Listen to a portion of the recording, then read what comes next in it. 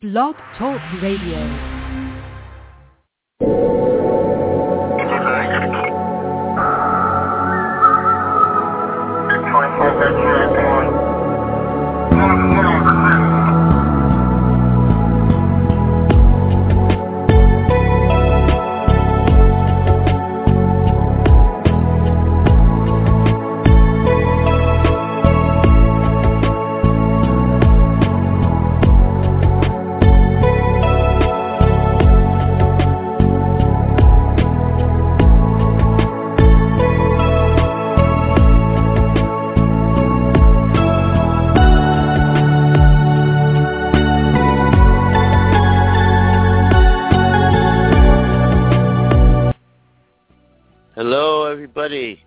Welcome to Beyond the Gate Radio, where anything goes, from the supernatural to the paranormal and everything in between, including UFOs and cryptozoology. Welcome to our Sunday, December 15th, 2013 edition of Beyond the Gate Radio. It's a one-hour show today. I am your host, David Baker, and my co-host is Sherelle Baker. Hello, Sherelle. Good evening. Good evening, David. How are you doing today? Amazingly well. And yourself? Fabulous. Great to be back on the air. We have some wonderful out-of-town guests that are staying with us who are also listening in on chat. And I am excited to have our guest here tonight and also to find out the information about the Sasquatch. That's right. Well, I'll be talking about that shortly. Yes, how can I not honor our friends visiting from Washington State? They're professional paranormal investigators and really great people. And it's Russ and Sandy Wells. A lot of you probably know them already. They're really good people. We went to the famous Winchester Mystery House in San Jose to investigate that a little bit. We went to Alcatraz Penitentiary in San Francisco Bay, and we will be going to the USS Hornet and investigate that and see what happens. So anyway, we're going to have them on here in the near future to talk about all that. But right now, our fabulous guest for tonight is Jevning. Hopefully I'm pronouncing that correctly, too. That's my weak point in his names, but I'll have to clarify it when we get him on. But let me tell you a little bit about him first. William is a researcher of Sasquatch, otherwise known as Bigfoot. He's also author of several books, including In Search of the Unknown and Notes from the Field, Tracking North America's Sasquatch. His interest started at age 14, and he says, I was 14 years old during December 1972, when a friend and I came upon large manlike footprints in the snow while we were walking to another of our friends' homes. And say any more because we'd like to welcome Will in right now and also ask him about his radio show in just a minute. But first, let's bring Will in. Will, welcome to Beyond the Gate Radio. It's a pleasure having you here. Sherelle, David, thank you for having me on this evening. You're quite welcome. Glad to be here. Glad that you came. Now, could you first, before we begin telling your story, just tell us a little bit about a radio show that you're doing? Well, Wes Germer and Woody Pratt and myself began co-hosting a new show that used to be called Bigfoot Hotspot. It's now Sasquatch Chronicles, and we just finished our, I want to say, sixth show, which aired earlier today. So that's been a lot of fun, and what makes it unique is the fact that all three of us have had personal encounters with these creatures. So we have a little different angle when we talk about various parts of the subject. That's good. I think it helps pull loose ends together and have people look at it from different angles. Now, would you consider this field, the study of Sasquatch, to be based in the area of cryptozoology, or am I wrong about that? So. It's, something that's, the creatures have been around for a long, long, long time, so it's more something I think we've chosen as a species to forget about. It's when I always say it's when they're proven to be real, it'll be the reaffirmation of discovery, not something we're discovering new. They've been around, our ancestors knew about them, and I think in modern times our attention has gone elsewhere, and we've just chosen to forget about them. Well, that's amazing. And, I did mention this type of field, people class it under, but I would say that what you're really doing is more of a scientific investigation, study, and research. Would that be right? I would say so, as much as we can, yeah. And the predecessor to the Sasquatch would be in fossils found from a creature they call Gigantopithecus or something like that, large ape. That's one of the trains of thought. About 10 million years ago, there were about 50 different species around the entire planet of various types of primates, and very few of those are remaining today. So there's some really big gaps in the fossil record, and some of these primates grew, like the Gigantopithecus, grew upwards towards 10 or 12 feet in height and up to 1,200 pounds. And it's not known if they were upright walking like we are or not, but upright walking primates are not uncommon. We're not the first one to do that. Upright walking primates have been around about 7.5 million years, so it's not out of the question for something like this to still be around today. Just because we haven't discovered it yet, they just recently, the Russians discovered some microbes of life under a deep ice in the Antarctica that's been frozen over for a long time. They found new species on different tropical islands. They found the, I guess it's called the Kalanaketh or something like that, which was a living fossil. It was considered to be an extinct fish. And much of the world has not been thoroughly explored enough. And so I'm saying if there's a creature out there that's pretty much unknown to us but is of high intelligence, there's no reason why it would make itself known when it's probably a private creature.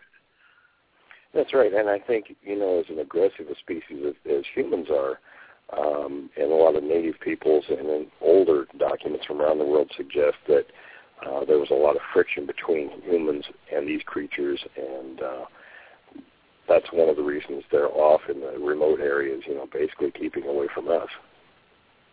That's interesting. That makes a lot of sense, for sure. Now, I'd like to know, how did you get started? How did your interest come about in this area of Sasquatch? Well, when I was growing up, we grew up about 40 miles as the crow flies northwest of Mount Rainier in Washington State, and that was a very remote area where it was pretty common. I mean, there were a lot of bear. There was even elk that would come down and eat with the cattle in the mornings. And so, I grew up hunting and fishing and spending a lot of time in the outdoors, and I've never heard the word Bigfoot or Sasquatch up until I was about 14. In fact, coincidentally, it'll be 41 years ago tomorrow that my friend Mark, who came over to spend the weekend, and I were kind of bored on that December Saturday morning with a couple inches of snow on the ground, so we decided to walk over to another of our friend John Adams' home. And we normally would take a trail through the woods between my house and John's, but with snow covering the ground, we couldn't find a trail. So we decided to walk down the road and to the railroad tracks that bisected the area, and it ran close to John's home, so it was sort of a logical way to go. So we walked down the road, and it was really, really cold that morning. It was about 17 degrees out. And we got about halfway to John's, and on this line of railroad tracks that ran through the forest. And there was kind of on a terraced-looking landscape where the tracks ran along the side of this hill, and there was a fire access road above and below the line of tracks that had been made by a bulldozer the previous summer. So as Mark and I walked along about 100 feet or so ahead of us, we saw something red lying between the rails. That was the only thing that wasn't covered with snow, was the rails. And we walked up to this spot, and here's this small amount from, I would say, I've always said what looked like came from a medium-sized dog or a coyote, intestines laying there. But there were no animal footprints or human footprints or anything around these to indicate how they got where they were. So we were kind of puzzled. And I said, well, we didn't see anything the way we came. We could see the access road below us, nothing down there. So I said, will you walk up on ahead and I'll climb the bank to our left and see if there's anything up there. So Mark walked on ahead and I climbed the bank. It was about 10 feet or so up. And as I crested that road, the snow was just chewed up with footprints. And I hollered in to come and look. I found something up there. So as we were standing there looking at all these footprints, dozens of them, they were big, barefoot, human-like looking footprints in the snow. And we were puzzled. We couldn't figure out, because they were bigger than a normal person's foot, probably, a foot and a half long. That didn't bother us as much as the fact that I said, Mark, those intestines weren't frozen yet. Whatever made these tracks is really close by because that's colder than it was. So that scared us, and we took off running to John's house. And we got raced up there and started pounding on the door furiously, and John had a couple of sisters and a couple of brothers, so, we were all, between, 13 and 14 years old. So it was just pandemonium in their house. And John's dad came into the living room, and he said, boys, quiet down. Tell me what happened. So we told him what we found. And he grabbed his .45 pistol and a camera, and he said, take me back and show me where you found this.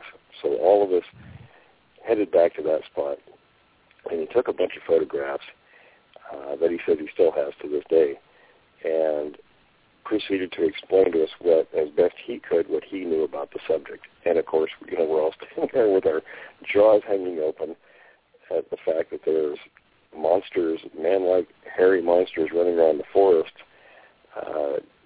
So as 14-year-olds, that just kind of grabbed our imagination, and we all went out every weekend after that looking for more tracks of the creatures themselves, and we didn't see anything. So, over time we kind of lost interest. And then in the fall, it would have been October of 1974, right around hunting season, my dog went crazy one evening, right before dark. And we used to tie him up. He was a collie, and he'd like to go roam the neighboring farms, and my parents didn't want him getting into any trouble at night doing anything, so we kept him tied to his house. And my dad always said, well, there's a lot of raccoons and skunks and things that would come in here and are probably rabid, so if you see anything come in the yard, shoot it. We don't want the cats or the dog getting distemper. So instead of grabbing my hunting rifle or shotgun, I grabbed a .22 and a couple of bullets, and I let him go, and I told him to go get him, and he'd run straight for the tree line. And all the years I had that dog, he never stopped for anything. He would chase coyotes or anything, which is pretty dangerous for a dog to do because packs of coyotes will lure dogs in and they kill them and eat them. Right. Yeah, so he stopped at the tree line. He went running at a dead run, got to the tree line, and just froze. And I got about halfway to him, which was maybe 75, 100 feet, and I couldn't figure out what he was doing. I thought, well, maybe there's a porcupine or something in there that he's wary of. So as I approached him, he wheeled around and ran straight past me back to the house, and he sat up on the back porch and just shivered. And I thought, that's really odd. I never saw him do anything like that. So I chambered around and I walked up to the tree line, and I thought, I could hear something moving in there. So I thought, well, it must have been a porcupine or something that scared him. So there were some low-hanging branches, fir branches, and I held my rifle in my right hand, and I pushed through with my left. And there was a big maple tree in there, a really big one, and all the leaves were on the ground, but it made this big open area inside the tree line. And as I pushed my way through, I came within 15 feet, no more than that, of this huge, hairy human. Well, it wasn't human looking. It was basic design was like a man, but it wasn't a man. And it was moving the leaves with its right foot kind of casually. And I just froze, and I thought, oh, my God, what is that? Yes. It was a little bit of a shock. And it saw me, and it stopped moving. And I can still picture with extreme clarity, its right foot was slightly arched up. The toes were arched up, and I could see it was all covered with hair that was, anywhere from 4 to 6 inches long at its longest. And I could see the tendon coming up through the hair and around the toes. And it was, kind of like colored skin, dirty, but and the creature itself was massive. Having grown up around, with hunting and butchering animals on the farm all these years, I got a pretty good idea of what animals weighed. And this thing was at least 8 feet tall and every bit of 800 or 900 pounds. And it just glared at me. And it was, I wouldn't say a paralyzing look, but it put me in a pretty high state of fear, and it was not a real happy look. Right, right. I don't know that it was menacing, but it was not a happy camper that I was there. And I thought... Did you notice any smell, too? I always hear about smells. I didn't, but there are some different things, about smell, because it could, different things with smell are like, it could be, something on the creature's hair, from eating, or, like in the spring if they're eating a lot of berries, they could have diarrhea from not eating berries through the winter. And some large primates have scent glands in their hands and other parts of their bodies. So, and when they're excited, they excrete odors. I'm sure that's either used for territory or a warning. Oh, okay. Or a warning. Okay, gotcha. Okay. Right. So in most cases, they really don't have an odor. In most, probably, 1 out of 10 sighting encounters will report an odor, but most of them don't. But this one didn't. And so as we stood there kind of staring at each other, I heard a noise to my right rear, and I turned my head just slightly, and here comes another one off behind some brush. And the alcove stood next to the first one, and it was about a head shorter and a couple 100 pounds lighter. And, well, let me back up a little bit. What I did is before that noise happened, I decided to shoot in the air to see what would happen. I thought maybe it would scare it off or something, but that's when I heard the noise behind me, and here comes the other one. So then I decided to take off running and then follow the dog's example and run to the house. Yes. And I didn't tell my parents because they made fun of us about the tracks previously that we'd found. So I called John, and I told him what I'd seen, and along with his brothers and another one of our friends decided to meet me at first light at my house. And it was really hard that night, so the ground was just white like snow. And we followed the 2 sets of tracks for over a mile or so until the sun came out and melted the trail. But we didn't tell anybody about this. We just talked about it amongst ourselves. And one day that winter, probably January or February, we were on the bus, John and I were talking quietly about that incident. And another one of our good friends overheard us talking quietly. He was a pretty nice guy, quiet and shy. And he asked me if he could interview me about our experiences. So I said, well, okay, sure. I didn't think it would ever go anywhere because he was just sort of the shyest guy in the class that wouldn't talk to anybody. So I told him, and he gave me some books written by a man named John Green. John Green and Rene Hendon from British Columbia were the foremost world experts on the subject. And I couldn't believe there was so much information in these 3. They were basically magazine-like books. And so I didn't think, much about it. We didn't see anything more. Then later that summer in July of 75, I was napping one afternoon, and one of my sisters came in and said, hey, there's a couple men here to see you. And I woke up and I thought, men here to see me? I only knew my dad's friends and my uncle. So I slipped on my barn boots and I walked out the back door, and I here's Rene Hendon. I recognized him from Green's book standing there. And wow. A gentleman by the name of Dennis Gates from Cedar Woolley, and Hendon and Green were in Puyallup, which was 7 miles north of where I lived, investigating the Puyallup Screamer events, which was a big deal at that time. And we talked about what I had seen, and he invited me to their camp. So I went there later that afternoon and stayed a few days with him and Green and a number of other people who were involved in this. And Hendon and Green liked me, so we exchanged phone numbers and contact information and wanted me to stay in touch and help them, with investigations. So that's really how I got my introduction to the subject. That's amazing. That is absolutely amazing. It surely is. Now, we'll be jumping back and forth. In different areas of the world, apparently this creature has been seen and is known as, or there's reason for the name besides Bigfoot would be like Yeti, Sasquatch, the skunk ape, Bobo snowman, and so forth. So does this mean that this creature has been around the world in different locations, seemingly isolated locations, of course, seen by many cultures for as long as the written history has, as long as there's written history, and some maybe Native Americans have stories about that go way, way back. Oh, yeah. As a matter of fact, in one of the new books, I'm working on 3 new books right now. One of them I'm going to be talking about, what I call, one of the chapters is called Other Wild Men, because there may be as many as 4 or 5 different species of these things around the world, with the Sasquatch being the largest and the least sophisticated.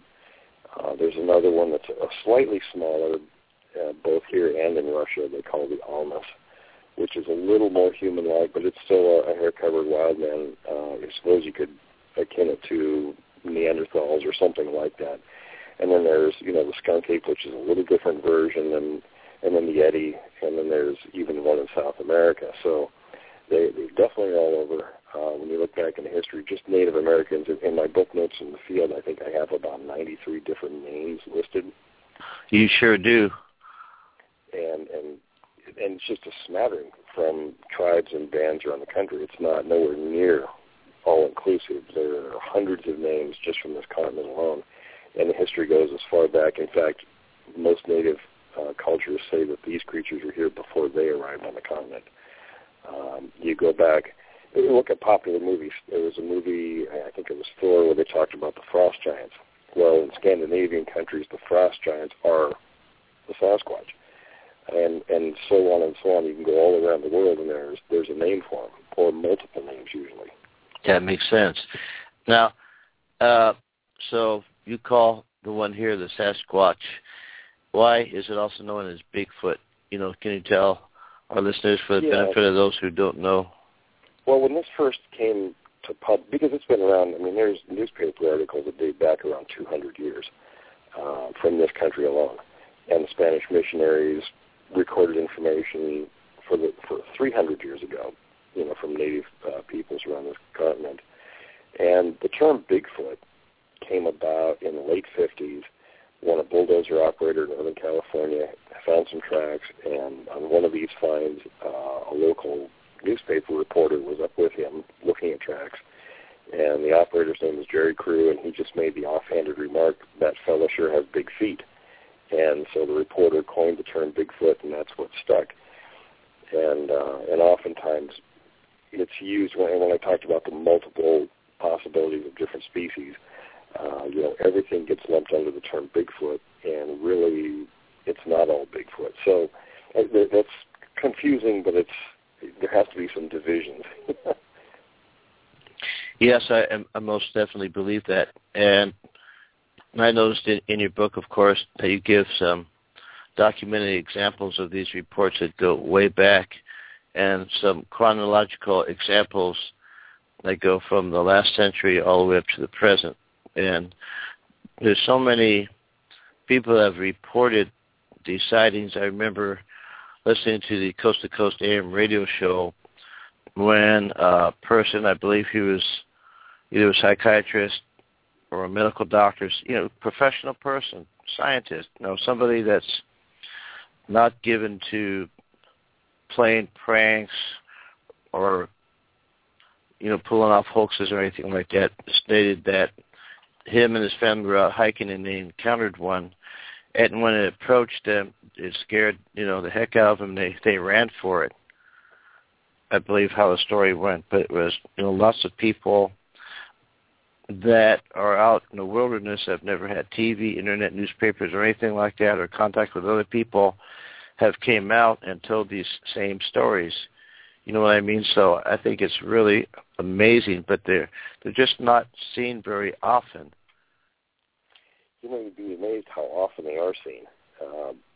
When I was working in the Mount St. Helens area for about 12 years, based on my interviews with people in that region, and that's about a 3,300 square mile area I was working in, I estimated there was probably 10 reports for every one that somebody came forward with. And based on the population of that size of that area at the time, there would have been about 10,000 encounters in that area. And most people, even where I grew up, I'm still hearing people contacting me with encounters that they had during those years, the same creatures that we saw. And it's just that people are so, prone to not say anything because they're still afraid people are going to think they're crazy, even with the exposure it has today. So it's still something that it gets seen a lot, but people won't talk about it. That's why I asked you the question, because I knew that's probably cited more often in certain areas than others, and then people won't talk about it. And Sherelle, what were you going to say? I was going to ask you, Will, about that new show, Finding Bigfoot, on Animal Planet, how they talk about it, and just like, we were talking about earlier here at home, mediumship and stuff like that, and how now that they had all these shows out and a lot of people and more exposure, do you think more people will come out of the woodwork to talk more about it and not feel so seeming like, because, we're still dealing with, people talking about alien invasions and stuff like that people are still hiding things. So do you think with the more exposure from the show that, more people will be interested in coming forward? There is some of that, but it really depends on who and how that information has come out. Like, shows like that it's completely different than the radio show that I currently co-host, where all of us who are hosts have actually encountered these creatures personally. And it's hard to explain it, I guess. In a nutshell, it's easier for someone who's had an experience to talk to someone else who's had an experience because it's easier to relate, And that's true. These That's true. Like that particular television show, those guys have not had experiences. And they're searching to have that experience. Right, and their attitude is completely different than ours. And we were talking about it on our show a couple of times about how, we are, number one, very skeptical. When we listen to encounters, we really pick them apart. And because it could be a variety of things that people encounter, and we have to factor in psychological circumstances and other animals and everything that could possibly come into play. And where it's somebody who hasn't had an experience with one of these creatures will more often than not jump the gun, and the first thing that comes to mind is Bigfoot, whereas those of us who have seen these creatures and experienced them, it'll be the last thing on our list. We try to rule everything else out before we make that assumption, and I've had many people contact me, and Wes and Woody have too, thanking us for coming out and hosting the show and sort of providing a place for people to come to. And one of the things, too, we've had is people who will contact me, and because of their professional standing or other reasons, will want to relate an experience, but they ask for anonymity, and I have always guaranteed, witnesses, both their names, places, or any information they want to remain anonymous if they wish that. And they'll relate things to me, and it's like a burden off their shoulders to be able to tell somebody who has had a similar experience with these creatures, to sort of have a chance to talk it over with. And so it's been very interesting. So it really depends on how who exposes the information and how it's done. Okay. I'm most interested, and always have been, and always have believed the footage to be authentic. The famous Patterson and Gimlin film of the Sasquatch, that is totally amazing. I've seen shows where they try to analyze it, and they said, you know what? The movements and everything, and studying the figure on there could not be a person in a suit.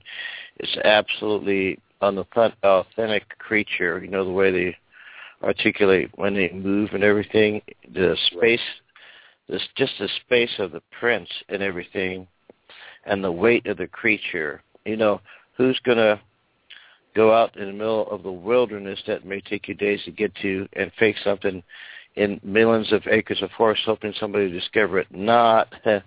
So anyway, that's really interesting. It's authentic. I believe it to be authentic for sure. And you've known some very interesting people. Could you tell us a little bit about Al Hodgson? Al Hodgson, was somebody who was really kind of overlooked and ignored for many, many years.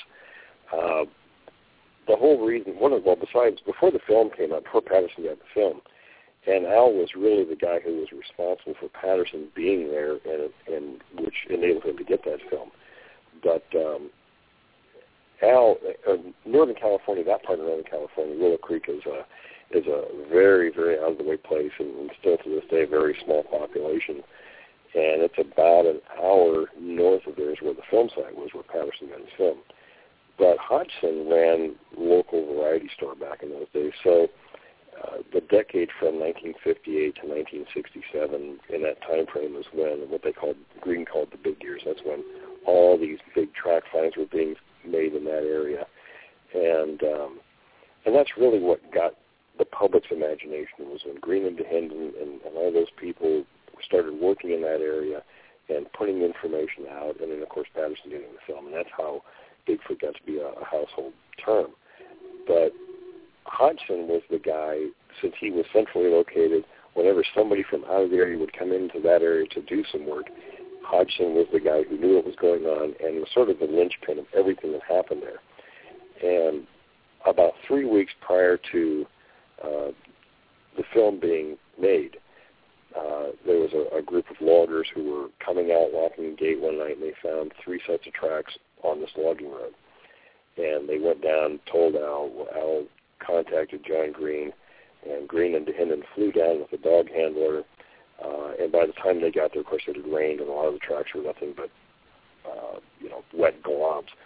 So they didn't conclude much, and they left. And Hodgson wasn't sure how well Patterson knew Green. Of course, Green and Patterson were good friends, but Al didn't know that. So Al waited, and he contacted Patterson's home, talked to Mrs. Patterson, because Roger and Bob Gimlin were in Mount St. Helens area at the time. So he told her what was going on, and that to tell Roger that he should come down if he wanted to see some tracks. So as soon as they found out, they basically grabbed whatever they could, borrowed a few dollars, and the claims of hoaxing, and making a suit and all that are ridiculous, because Patterson didn't have any money, didn't have any the equipment. Most of the equipment belonged to Bob Gimlin, the truck and everything. So they drove down there with their horses and rode around the country filming for 3 weeks. And at the end of that time, in fact, it was the last day, they were going out one last time to give it a shot, and they rode 4 miles up Bluff Creek, and that particular part of the stream, the Bluff Creek's about 13 miles long, and they were about 7 miles up the creek, so they were way up there in the middle of nowhere, and they came across the creature and filmed it. But and even Bob Gimlin told me, I've talked to him a few times, he said he was closer than Patterson was, and he could see the creature's teeth, could see its tongue, look in its face, and it was not a happy look. He said it was actually a lighter color. The film had some sort of, I don't know what the technical terminology would be, but sometimes the coloring is off a little bit on those old films. Right. It was actually a little lighter color than what we see in the film. So, and we could see all the muscle groups. And when you look at the film, you can, and what impresses me is, the calf muscles moving. And Bill Munns, who was a Hollywood professional, he made the suit for the film Swamp Thing. And he did some work with Patterson's film recently and showed that and talked about how when they make suits for Hollywood, the joints still have to line up. They can do extensions on arms and things like that, but the joints with the actors still have to line up. And when they line up a human against that creature's joints, they're totally off. The lower leg is shorter than in a human. The hip's in a different place. Same with the elbow. The forearm is much longer than the upper arm. Everything is out of place. So it very clearly shows that it's authentic. And then in 1967, they took the film to Disney Studios, which at the time was the #1 special effects people, and their only comment was, "We wish we could do something that good." That's amazing. And another thing that I noticed about the film is it appears to be a female creature and not a male creature, because it has, breasts on it and everything like that. Even though it's furry, they are clearly shown there. And that's really totally amazing. I have a friend that lives Northern California. See, where is it? Anyway, he has some property up there. One of his friends said that they had by the cabin think he said it was a 50-gallon drum with pork or something in there, and he heard a ruckus, and he looked out his window, and he saw, a Sasquatch lifting up this drum that was full of pork. It must have a really good scent, and put it under its arm and leap over a fence and take off. Now, that's got to be a strong creature. Extremely strong, right? Yeah, I've heard of very similar things like that. They'll take things or move objects that are far heavier than any person could ever lift, and they can climb, inclines that a person couldn't climb, and they move in very different ways than humans do. So, witnesses, in fact, Wes and Woody, my co-host, when their encounter was a year ago, and they were actually approached by 4 of them at night, surrounded, and the big male challenged them, and they said it moved in a way that no human could move when it dropped down and on all fours and did some things. It was just a very interesting account, and it left them in shock, and it does a lot of people when they see and hear things that they can't explain.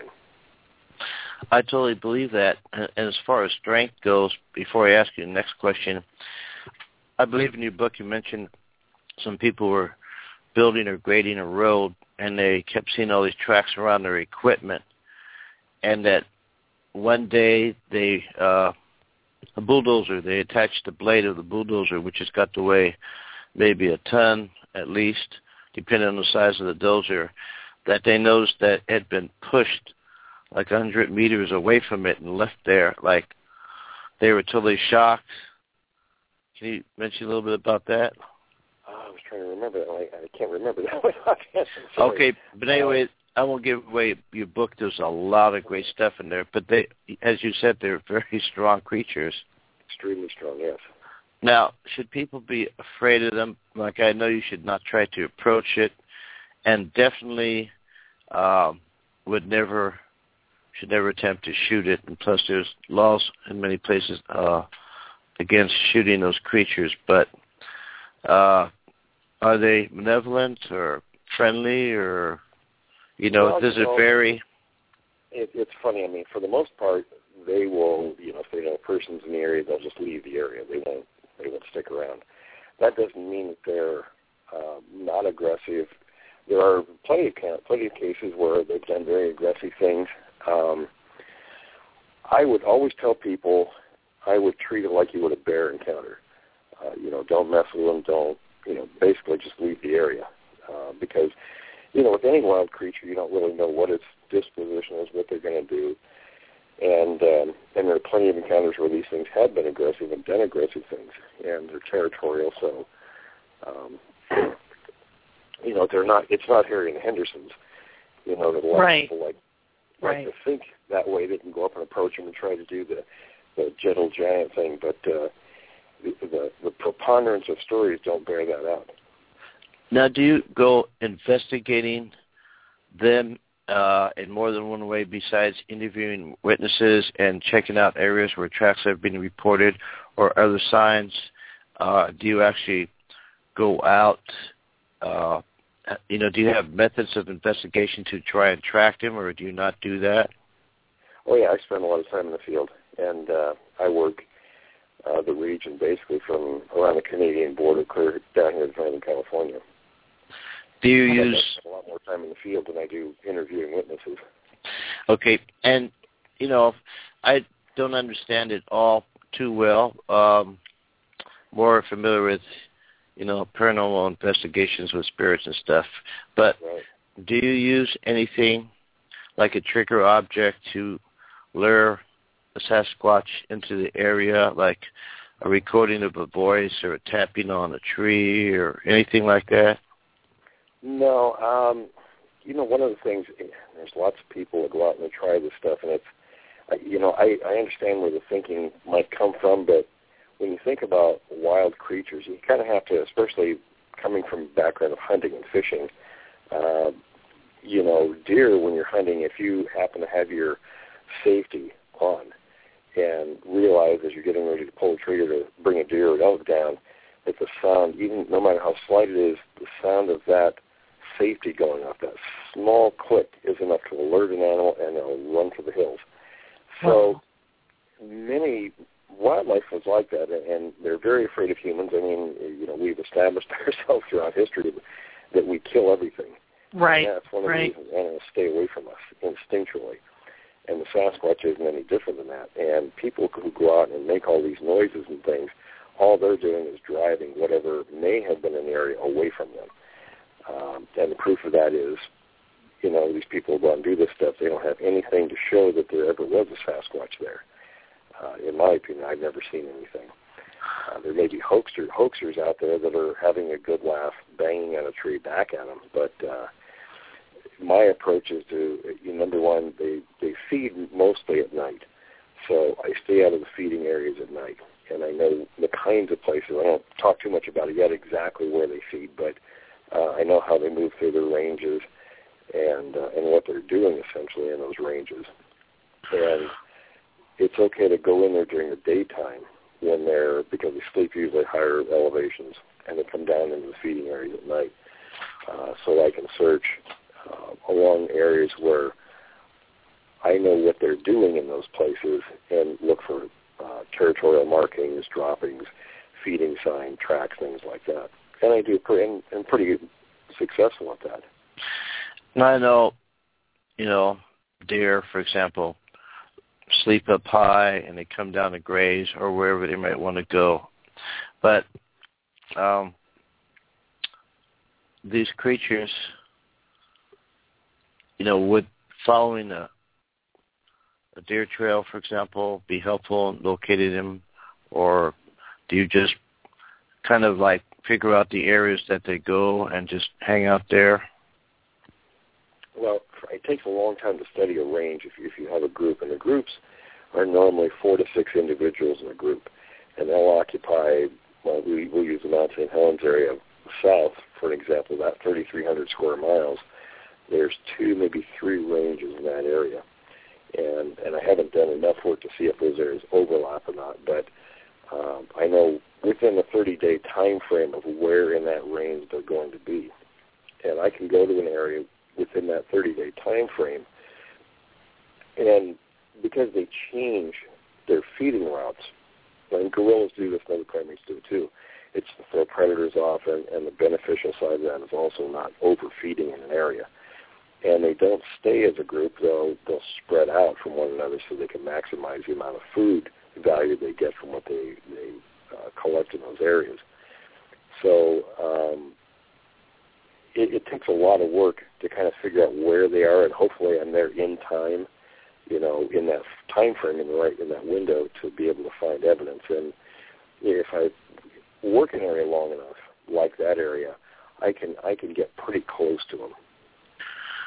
That's really great, and because you've had a lot of experience now, so you're getting real good at it, becoming familiar with them and their ranges.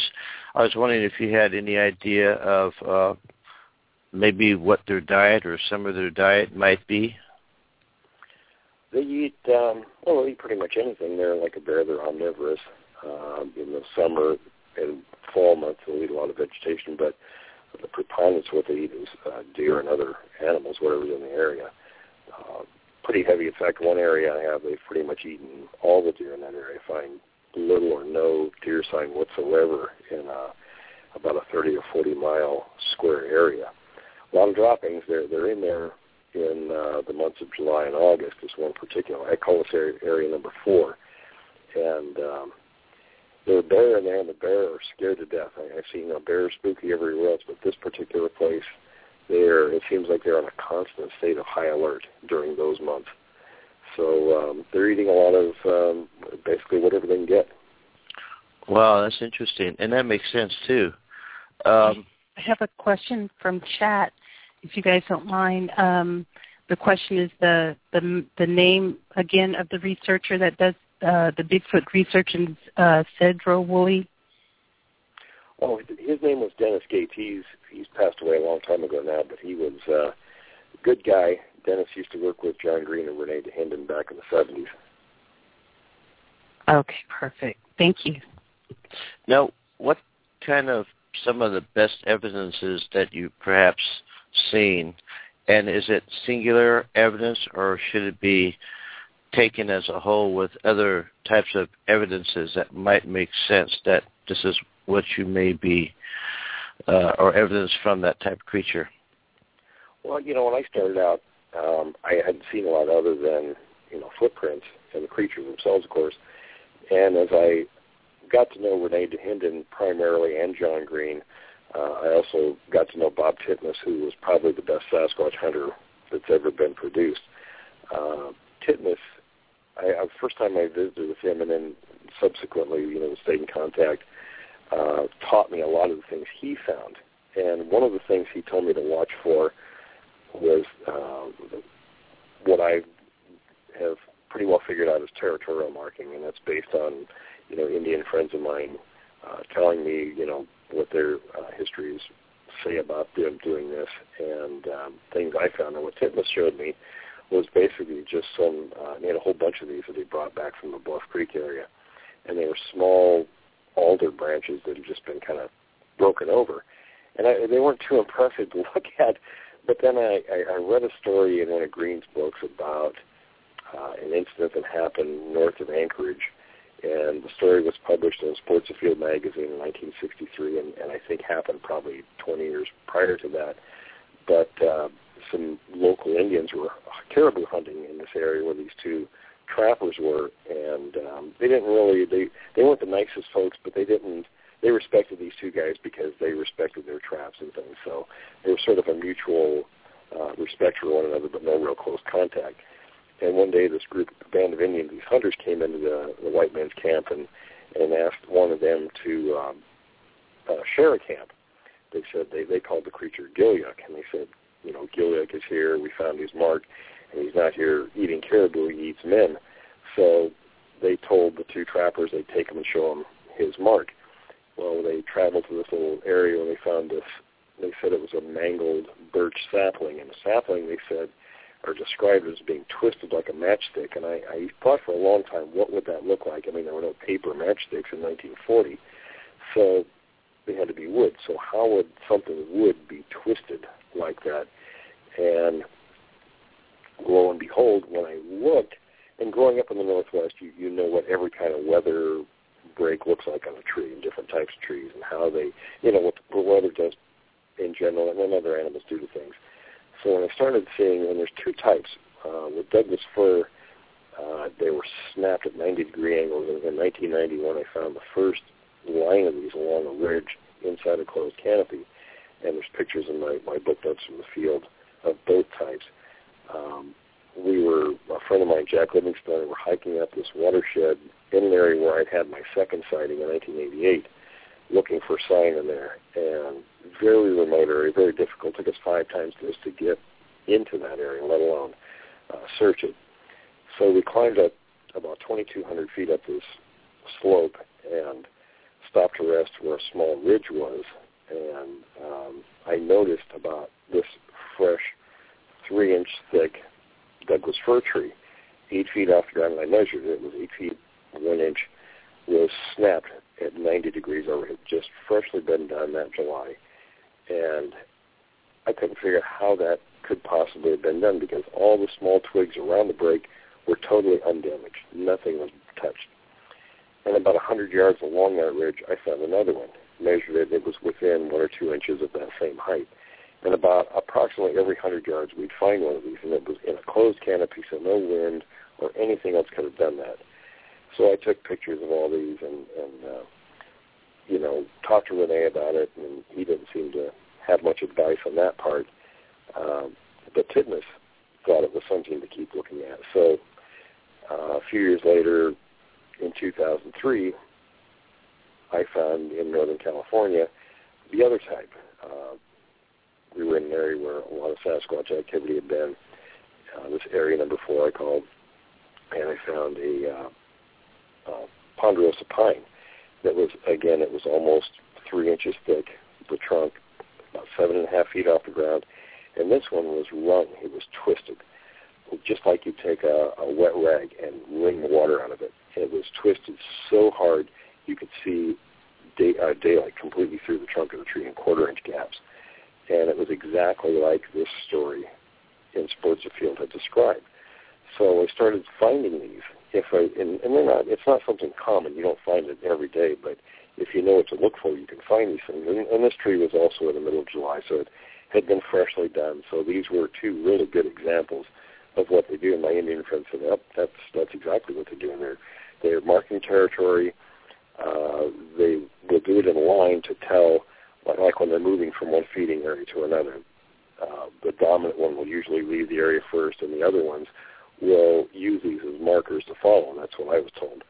And sometimes they even, another native person we know, said that they will even use this to mark an area, telling others of their kind that this is dangerous, usually around an area where people are a lot. And I know of a place where I saw that also. So these are the kinds of things they do. And then droppings. We have an area when they're in an area, these things, like a lot of higher primates, they seem to poop a lot. And in one area, we would find as many as 50 piles in a 35-square-mile area where they were feeding heavily on berries and things like that during the summer. And they're enormous. It's nothing like bear or anything else, and the equivalent animal would be a 1,200-pound horse by volume. They're about the same volume or something like that. So, and these droppings, the segments are, I've seen them as big as up to 3 inches across, and just huge, huge amounts. You wouldn't want to walk out there in that area in the dark. No, we joked about one on the highway one time it was so enormous that it was mostly berries from one of the nearby orchards that if somebody hit that with their car, they would have slid off into the... But it's just, it's not something that's even questionable when you see it. They're so different than anything else, and just by sheer volume alone, nothing else is doing that. And with the territorial markings and, of course, footprints, the kind of eating habits, I've seen piles of droppings where they were eating, and of course, they'll scavenge in garbage dumps. We had one pile that even had a plastic bag in it. So, they were eating just kind of anything. And usually with leaves, they'll strip leaves. And up north in Washington, there's a lot of blackcap plants. I'm not sure what they're called other than blackcaps. That's what we know them as. But they had big, broad leaves. And in the summer, the leaves are actually pretty tender. The person can eat those. They don't taste bad at all. But we'd find 30-foot areas just completely stripped of these leaves. And deer and elk don't eat like that. They're nibblers. They'll walk along. They'll take a bite here and bite there. They don't leave a lot of sign behind them as they move along. If you're trained to know what to look for, you can spot where a deer or elk was eaten. But these are whole areas that are just stripped of all the leaves. So nothing else does that except the Sasquatch. That's totally amazing. I mean, wow. I was hoping there'd be time to take a caller. Would you like to take a call? Sure. Yeah. All right. Okay, we have area code 415. 415, you were on the air. Hello? Hello. Hi. Hi, Will. I have a question for you. We actually lived in the area above Cedar Woolley near Concrete, and we have a friend that actually saw Bigfoot tracks up there, and I wonder if you guys have heard a lot of reports up in that area. There's a lot of stuff in that area. Really? Yeah, I'm kind of excited to get up that way this year if I can. Really? Interesting. Yeah, because we're here in California right now visiting, and we're heading back to Washington, and would love to talk to you sometime about the area up there, because my friend actually has a picture somewhere of a Bigfoot track that he captured. Oh, great. That's interesting, yeah. Yeah, it's above above the, God, what is that, Lake Shannon up there. Right. Yeah, no, that's a great area for him up there. Mm-hmm. Cool. That might be what we saw. Oh, okay, yeah, I definitely have to talk to you, because we had some interesting experiences. Absolutely, get in touch with me. Yeah, my name is Sandy Wells, by the way, and okay. We actually live in that area, so cool. Well, that's great. It's always nice to have contacts in areas when I go in there so I can stop and chat, and kind of keep tabs on what's going on.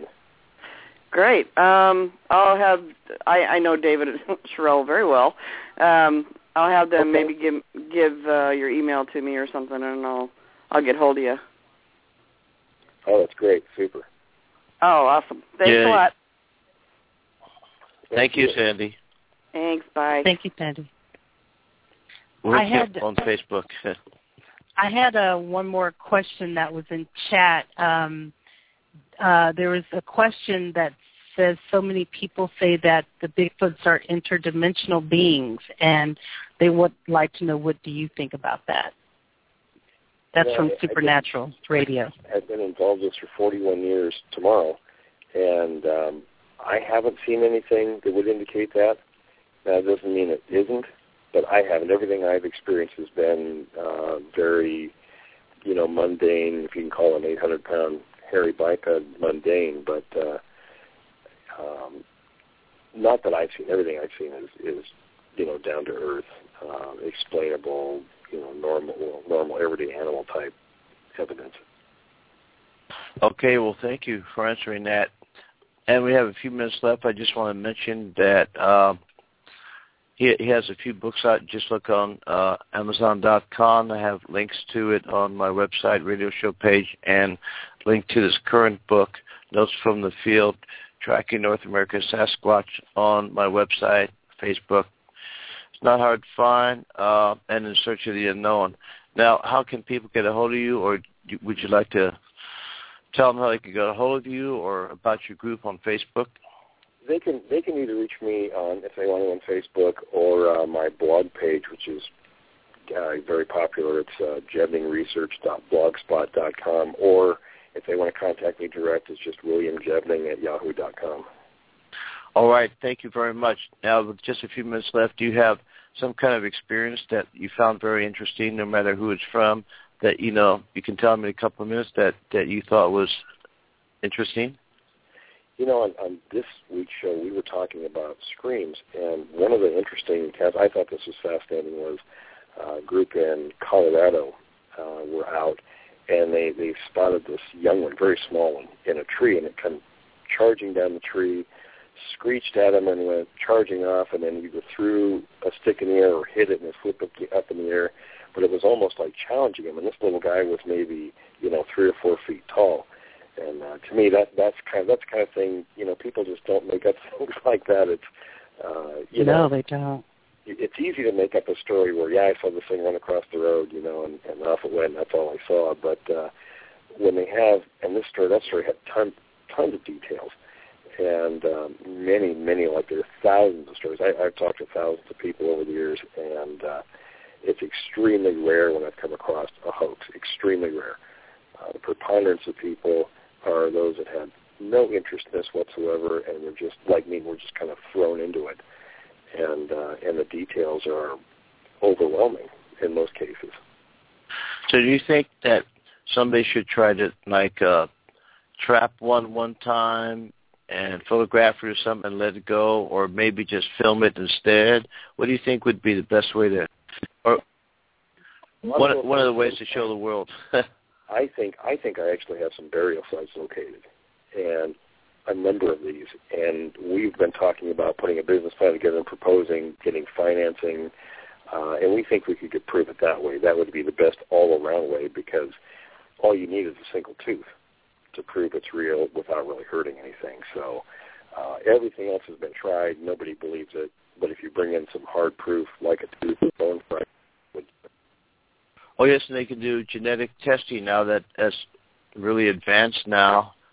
And that's right. Everything, and it's a lot better than it was 10 years ago. I think that'd be amazing. Yeah, it would be.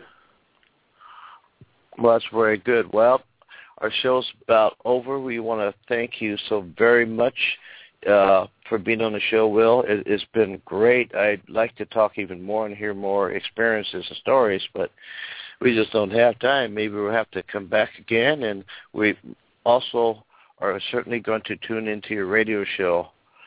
And I'd love to come back anytime.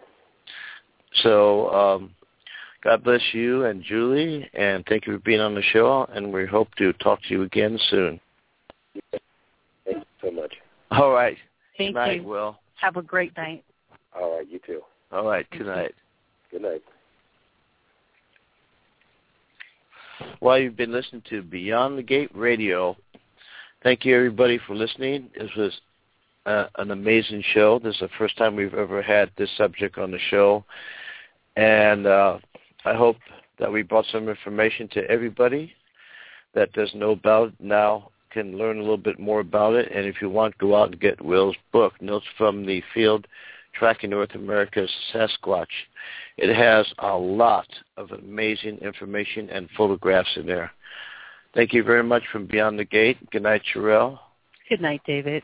Good night, everybody. Thank you. Have a wonderful, wonderful day. Good night. Thank you.